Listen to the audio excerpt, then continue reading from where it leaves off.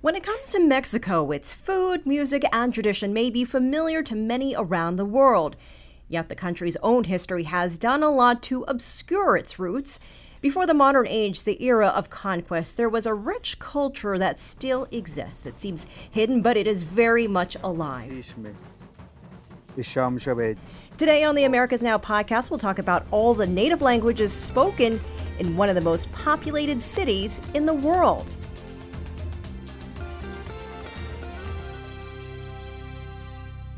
Hi, everyone. I'm Elaine Reyes in Washington, D.C., and this is the Americas Now podcast.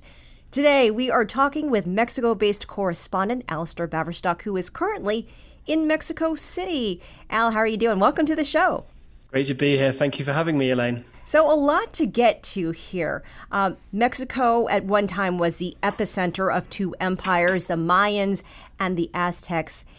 And you can see a lot of that within the local traditions and culture. But there are more than 50 native tongues spoken around the country. And I found that astounding, 50. So how many of those can you find just in Mexico City? Well, in Mexico City, you can find all of them. This is a country, a capital at least, which has, across the history of Mexico, at least since the country's independence, has been the economic center, in many ways, the cultural center.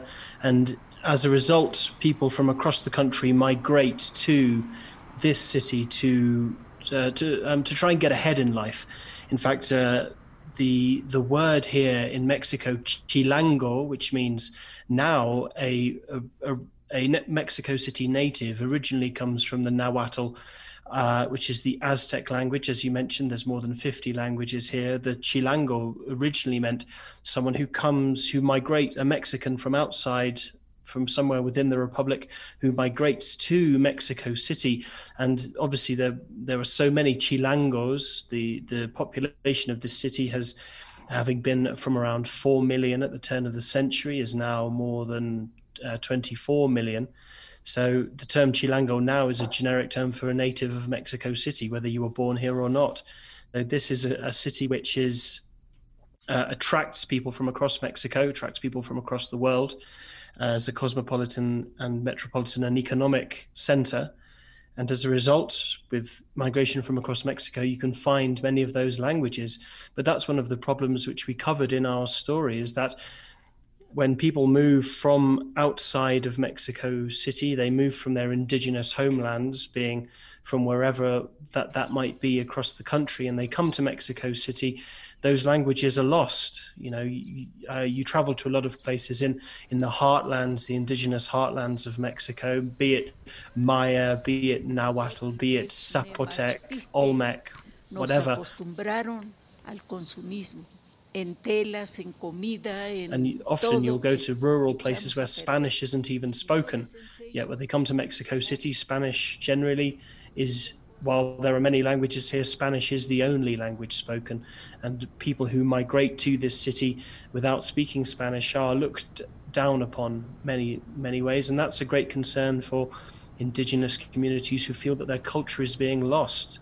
Right. They have to assimilate, acclimate, and as a result, they stop using their language. So probably safe to say that thousands, really millions, speak all of these different languages. Can they read and write as well? And are these languages taught in schools there? The languages are certainly not taught in schools here. The only way you'll pick up any semblance of indigenous language is going to those communities. There has been reform in schools in recent years in which classes can now be given in indigenous languages, particularly in states like Oaxaca and Chiapas, where there are large indigenous populations there. But in terms of if you want to go and pick up Zapotec, the only way to do it is to go down and live in the mountains in Oaxaca, where it's spoken.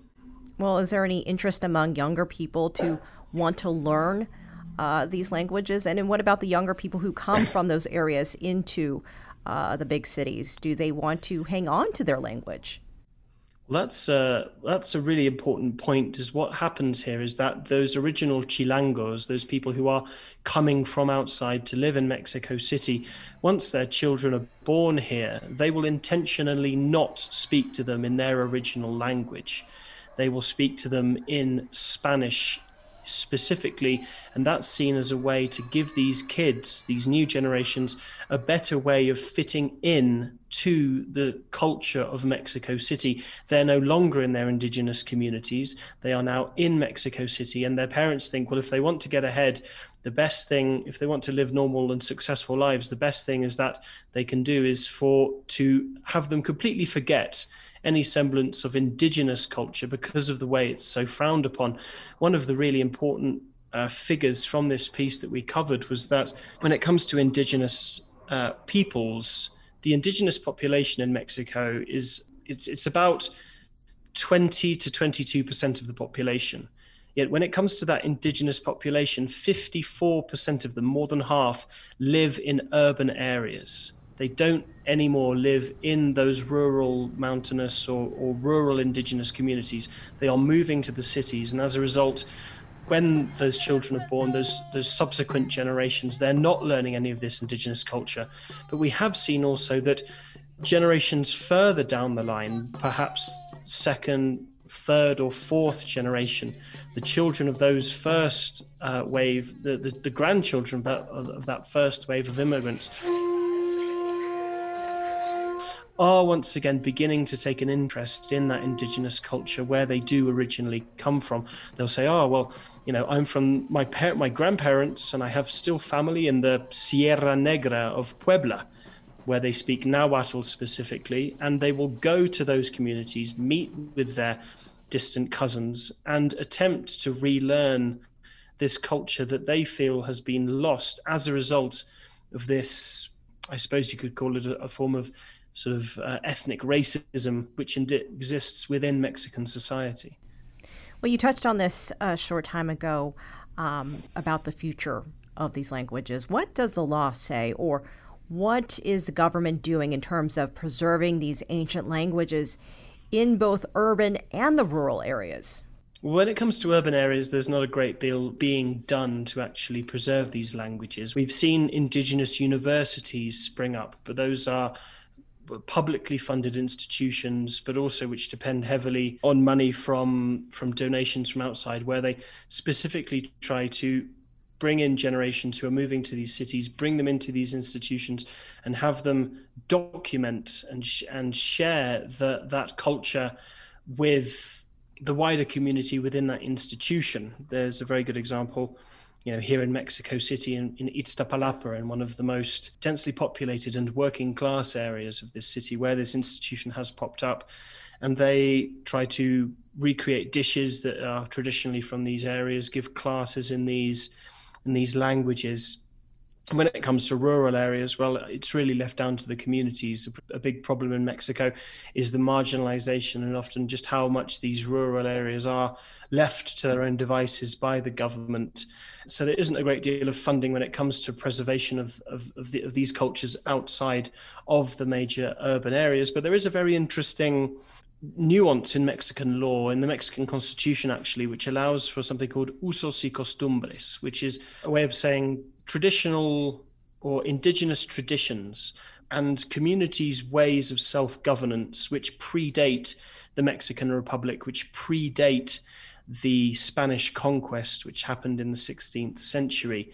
And so there are towns here which have there aren't particularly many of them, who have rejected any form of federal government when it comes to Mexico and returned instead to usos y costumbres. And that is something which is a growing movement as well. There's a particularly good example in the state of Michoacan, in a town called Cherán, which was, obviously Michoacan is a state with a lot of problems when it comes to narco trafficking. And because of the very rich forests around there was a great deal of illegal and clandestine logging going on. So when the local community went to their government, the local officials, to say, we want you to put an end to this, they found out that the local officials were actually corrupted by organized crime and were involved in the process itself. So, in their own very indigenous, and the people in Michoacan are extremely brave people. You don't want to get on the wrong side of them. They took the matter into their own hands, kicked out the local government, kicked out the local police, and this was about 15 years ago, set up their own indigenous council, their own indigenous government according to usos y costumbres, and it still continues to be that way today. So there is a great deal of indigenous pride here in Mexico in the heritage, but often you have to look a bit harder to find it. Well, are we seeing more of this sprinkling up within social media or music, pop culture, literature? I mean, these are some other ways to preserve language and culture. And you did mention that this younger generation has expressed an interest. Are we seeing any of that as well? Well, I think when it comes to Mexican culture and music and food and everything, so much of it comes down to that heritage, but it's a heritage which is not necessarily openly indigenous. I mean, if you look at Mexican food, it's, corn, it's based on corn and chilies. And those are foodstuffs and staples which have been in this country since people first arrived here. So, when it comes to Mexican music, things like mariachi and cumbia and music like this has a very great deal of cultural influence from a long time back. So in terms of the resurrection of actual indigenous activities or indigenous sounds or indigenous food, I think it's already here. The thing is that there's this sort of cultural racism around it that doesn't let it openly be seen as indigenous. I mean, there are other examples of indigenous traditions such as sports, which are growing in popularity. There's one in particular called Ulama. If you've ever visited a Mexican archaeological site, be it Teotihuacan or Chichen Itza or anywhere around Mexico, you will always find these ball courts where this sport seemed to have permeated throughout Maya, Olmec, Nahuatl cultures, in which large balls weighing up to 3 or 4 kilos made of rubber, which was taken from the Mayan jungles, was formed into a ball. And then this game in which it's like a sort of a tennis match in which the ball goes back and forth between teams, but it can only be hit, you can only be returned, you can only touch the ball using your hips. This is a game which has permeated throughout Mexican culture over the past millennia and is now in Mexico City being seen as a bit of a lifeline in the more working class areas for resurrection of this culture, and more than anything, to help at-risk youth who would otherwise be distracted perhaps by drugs or criminal activity, to take this sort of social group, play this game, and in that way feel a sense of community to which they feel they belong, that they exclusively belong as descendants of the Aztecs, to give themselves a feeling of identity in which they can find a source of pride. And that's a very successful program here in Mexico City. But it's one which is, this game being millennia old has only sparked up in the past 5 or so years. Por el hecho de ser indígena. Para mí es una tristeza que exista la discriminación. So in 2018, the award-winning movie Roma portrayed actress Yalitza Aparicio speaking in the Mixtec language. Did that movie give value and recognition to native tongues? It's a great question. Roma in Mexico was a very divisive movie. I think everyone enjoyed the movie, but what it brought out a lot of ugliness as well when it came to social division between classes and division between ethnicities here in Mexico. The Mixtecs are from Oaxaca in the south of the country, and they are from very rural mountain areas. So it's not a culture or a language which is often heard spoken at all within this country. And Yalitza Aparicio became a standard bearer in many ways for indigenous people throughout Mexico. And given this sort of cultural racism that we do see here in Mexico, she was both adulated and despised. On national television networks, we saw, people basically going, painting their faces darker shades of color, putting on fake noses in order to portray caricatures of her on TV comedy shows. That was something which sparked a great deal of ire, and certainly the reaction we saw from the United States when she appeared at the Oscars, looking fantastic. The Americans and the American audiences were far more accepting and admiring of her than the people were in Mexico.